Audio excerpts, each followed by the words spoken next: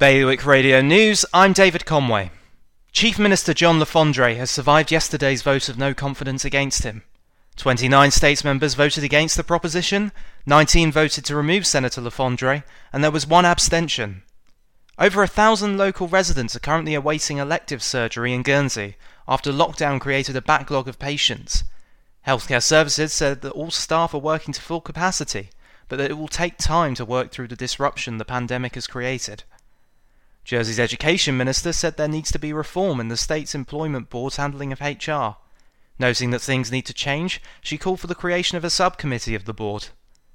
The UK government's internal market bill was torn apart by the House of Lords last night. It is unclear whether or not Guernsey will have access to the UK's internal market bill following Brexit. More on those stories at bailiwickexpress.com. Today's weather, cloudy with sunshine. Top temperature 14. Bailiwick Radio News. Sponsored by HR Now. HR Now is Jersey's leading provider of outsourced HR services.